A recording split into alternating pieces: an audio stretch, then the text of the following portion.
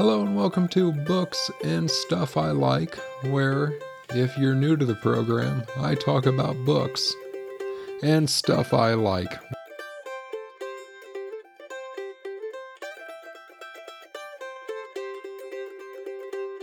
We're going to jump right into it now. I, again, haven't done a gosh darn thing with my last week. Nowhere to go, nothing to do.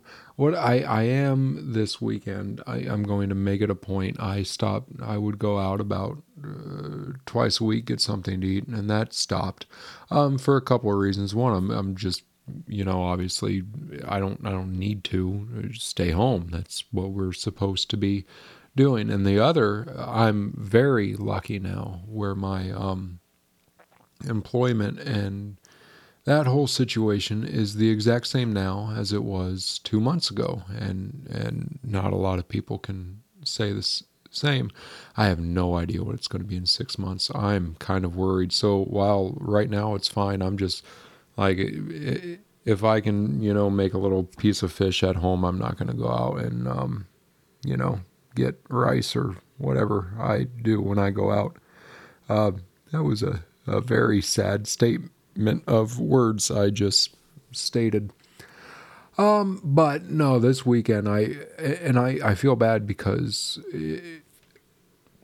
it's up to me. It's up to all of us to, on the one hand, keep everybody alive in the immediate time period, but also keep everybody alive a few months from now by, we have to throw money. If we have money, we got to throw it around. Because all those restaurants are relying on my $10 a week to survive. So we're going to do that again this week. But last week, in my little abode, I discovered an app called Real Good. And there's got to be 15 of these. I don't know why I never thought to look for them, and I didn't really think to look for this.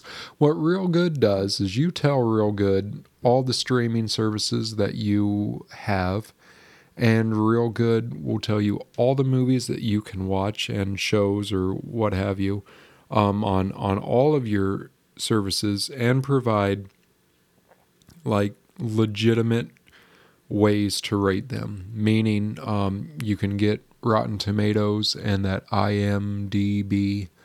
You can get those scores, and then Real Good even has its own kind of where it meshes the two. I don't know quite what it's called, a Real Good score. So you don't have to rely. I thought Netflix was pretty good. I don't have Netflix anymore, but they were pretty good at saying, hey, watch this. They always had their own agenda. Amazon is the least intuitive thing. Their Amazon Prime is horribly, they have great stuff hidden away, and keeps wanting me to watch pretty terrible things. So this Real Good should help with that. That Amazon drives me nuts because they know absolutely everything there is to know about me. They know what I buy. They know when I buy it. They know I'm talking to that girl in the little hockey puck 100 times a day, knows what I listen to, how I listen to it, when I want to listen to it, and now it knows what I watch. Amazon could force feed me everything I would ever want or not want in my life forever. It knows everything. And I know it's worth more to Amazon just to sell that information to the Russians or whomever, versus trying to get me to buy, new toothpaste. But I don't know why it just doesn't do both. That always perplexes me. But yeah, this Real Good thing is pretty nice.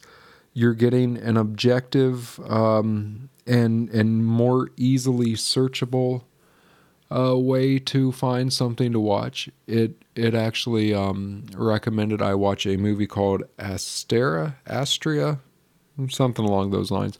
Just a post-apocalyptic type movie. I can't get enough of those now. I know that's terrible. I need to stop. But life imitates art. It was a good movie.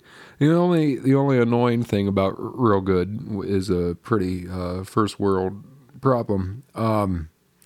You tell Real Good like, oh yeah, I would like to watch this, add it to my list, and it doesn't, because how could it? It doesn't add it to your list once you actually get on the app. You have to, do that again, which, if you spend 5 seconds doing that a week, that time adds up. So if you haven't heard of that app, it just know that it exists. And if you have and you know of anything better, hook me up, because we might be in watching streaming services and doing nothing else for a good long while. Not that I really ever did anything else. Okay. We are going to get clearing my throat. I'm getting ready to get fired up. I have been waiting patiently to discuss these 3 books. It's a trilogy. How nice are trilogies? It's called the USA Trilogy is what we call this. How awesome is that? The cover art, I bought the mass market paperbacks. You put them all, lay them out on a table. I mean, there's 3 of them, but it looks like an American flag. This is just fantastic. I am talking about John Dos Passos, The 42nd Parallel, 1919, and The Big Money, known collectively as the USA Trilogy. Now, I've talked here about William Gass and John Barth, how they should be household names and go down in the canon, and I'm all enthusiastic, and that's all great, and I would love if John Barth was a household name. I would love it. I obviously think he should be. The fact that John Dos Passos isn't a household name, as far as I know, is criminal. Criminal. These are such good, important works in American literature, and I think it's absolutely criminal that I was in my late 20s before I came across these, and the few people that I've brought this up to that should know don't. So let's go back to our favorite period of American literature, and I am talking about pre-World War II, 20th century American literature as a good period. Think about it. Ready? 1920s. Just picture something in the 1920s. Now picture the Civil War. That's like the same period of time from, now to Vietnam. That's weird. You know what happened? The Industrial Revolution happened. Everything was changing, and people didn't fully realize yet how bad it was. People were coming in from the farms to the cities. People had money. People had leisure. The arts were flourishing. I mean, if you were a white man, things really got good. If you were anything that wasn't a white man, things, didn't get, things changed, some better, some worse, but there were changes and the start of a hint of something better, but as a white man, everything was always good, and it was such a good time for a lot of things, and a really good time for art. So we are talking about your John Steinbecks, your Ernest Hemingways, your Fitzgeralds, your Sinclair Lewis. We talked about Babbitt back, pre-pandemic time. John Dos Passos. Oh, these books are so good. Okay, his writing makes Hemingway's writing look long-winded. I have never read anything that can get from point A to point B so quickly in a paragraph, but it doesn't feel that way. These books have a lot of different characters. You can read them in any order, but the 42nd Parallel kind of covers, I forget all these. But there's pre-World War I, World War I, 1919 is the World War I book, and then a kind of right before the Great Depression type deal, that whole glut that nobody realized was going on. So each book will present a few characters and will just give glimpses in their lives, and it goes through it so beautifully, so quickly. So again, that really stripped down writing style. These guys were all newspaper reporters. They had something to say and they had to say it quick. I don't know if John Dos Passos was. I don't know anything about him.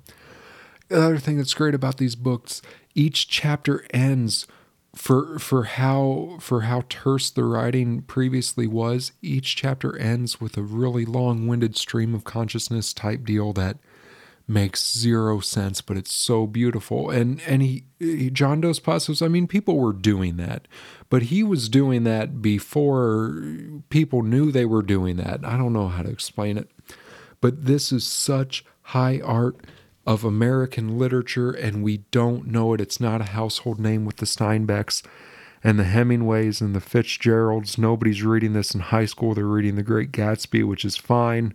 I mean, The Great Gatsby is kind of awful for a few reasons, but whatever. But why aren't we reading the USA trilogy? And I have one idea why that might be.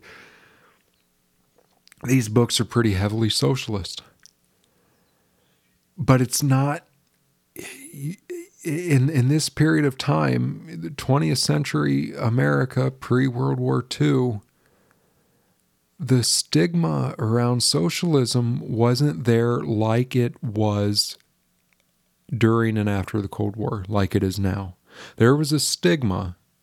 And of course, there were a lot of people who would be very much against socialism becoming a thing because of, that's the nature of socialism. But it wasn't stigmatized how it is today. This is all just what I think. I didn't bother looking any of this up. So in this book, it's just kind of presented as what, it is. It's another, it is a legitimate form of how an economy could be run, like other legitimate forms of how economies should be run. I don't think John Dos Passos was trying to make a statement, or if he was trying to make a statement, it was just a reflection of statements that were being made in the country at that time. These books made me kind of realize there was a good stretch of time where things could have, in our country, kind of went either way. And I mean, now with all of our talk about the democratic socialism and all that, I think we're all pretty sure there's not going to be a big shift. But 100 years ago, I don't think you were sure of that. I don't think you were sure of that at all. So if you write a book where that's just presented as kind of not even, maybe it would have been better if John Dos Passos was trying to make a political statement versus just saying, here's a legitimate, I think that's why these fell to the wayside once we went to World War II, the GIs came back, and, the study of American literature kind of started taking off. I think we wanted to use John Steinbeck to show our radical views from that time, and we were kind of hesitant to let in another radical. And I hate saying that because this isn't radical at all. So I beg of you, I've had strong recommendations in the past. I beg of you, read these books. They're so good. And it's such a shame that they are not on everyone's required reading list by the time they graduate high school or however that is. John Dos Passos, the USA trilogy, just American literature does not get any better. We're going to come down from that for something that isn't quite as good. I was, again, at work, I was recommended and loaned. I always appreciate that. I hate loaning books. That's a whole... I wish I had better rules. Because I don't. I say I have rules. I make it a practice not to loan books. But I was loaned some books at work, again, which is awful nice. And one I kind of want to touch base on. It was like, I guess, the quintessential book on lean thinking. It was called Lean Thinking. And I think like going into it, like, okay, that's that kind of thinking where you make things as efficient as you possibly can. Well, I mean, everyone's always been doing that. I didn't know how deep and complicated lean thinking was and how different it was from how I would have imagined it. But the actual book was terrible. It was terrible. First, I thought it was me, like it was over my head. And then I have to remind myself that I am a grown man who has been reading books for a long time. And I mean, any literate adult, unless you're reading something that's very, very deep in a specific field that isn't your own, you should be able to make sense of a piece of text. And I finally realized this text, it wasn't me. It was poorly written. It was bad. It was just bad. So this book kind of followed the format of a lot of books of the business style that I'm finding. The first part, and this isn't always the first part, but kind of explained, the 5 steps. The 5 steps of lean thinking, which, okay, great. And then the second part was case studies. But by the time I got to the second part, I could not summarize in one sentence what lean thinking was. So if you spend half a book, 100 pages, explaining the 5 steps of lean thinking, you didn't, the English teacher came back out on me. You didn't have a central thesis. And then the case studies were boring as dirt and didn't make much sense because I was 200 pages into a book and couldn't say what the central point of the book was. That's a problem for me. So I did something I rarely do and something that's going to haunt me for the rest of my life. I put the book down. I wasn't going to waste my time finishing it. I try to put myself in situations where that doesn't happen by doing research on what I read first. I couldn't on that, I was recommended, but then I felt bad too because for the rest of my life I have to live this lie that I read the book. So I went online and I watched a couple videos on lean thinking. I found a couple brilliant summaries on the book. Lean thinking is pretty cool. This isn't anything against lean thinking. It's against the book. And what I really hate is these two guys, they were English guys, and this would have been, I don't know, the 80s or 90s. They're describing a system that had been used in Japan for a while. Like, I want to read the Japanese version of it, is what I want to read. Maybe they could explain it better, but then I got it third hand from YouTube videos. And I told Goodreads as well that I read this book. So when I go back at the end of this year and tally up my books of the year, I try to shoot for a book a week. I'm pretty lenient on what I call a book, and this is a great example. My total for the year is going to be a lie because I can't tell Goodreads that I read half of this book. But I put it in because I would never want to get to a point in my life where I accidentally read this book again. I need some kind of proof that words in that book made it into my brain and to never do it again. I guess this is proof too. So lean thinking, it's super interesting. I guess it's just, if you were to go out and to get a meal, would you rather have the meal made after you ordered and have the demand be pulled? You pull the demand from the food people? Or would you rather go into a restaurant and they hand it to you because they had it sitting waiting, where they push it to you? See, I explained it a lot better than that stupid book did. And the only way we make pulling that information work is to cut out waste. But you have to make sure that waste is unnecessary waste, because there's plenty of waste that you have to have. And I think that's where things get complicated. So lean thinking, a good idea, a very poor book. And I think that's going to be about it this week. I am still sweating a little bit about John Dos Passos. I have a few other of those those good ones that I'm saving, and not that I'm not going to discuss anything good or bad that isn't inherently good. Next week's going to be exciting. I have a book I just finished. I'm finally going to talk. Well, I'm going to argue about whether or not it's a novella, but I have not talked about novellas. I could talk about novellas all day. So next week will be a good one, like every week is.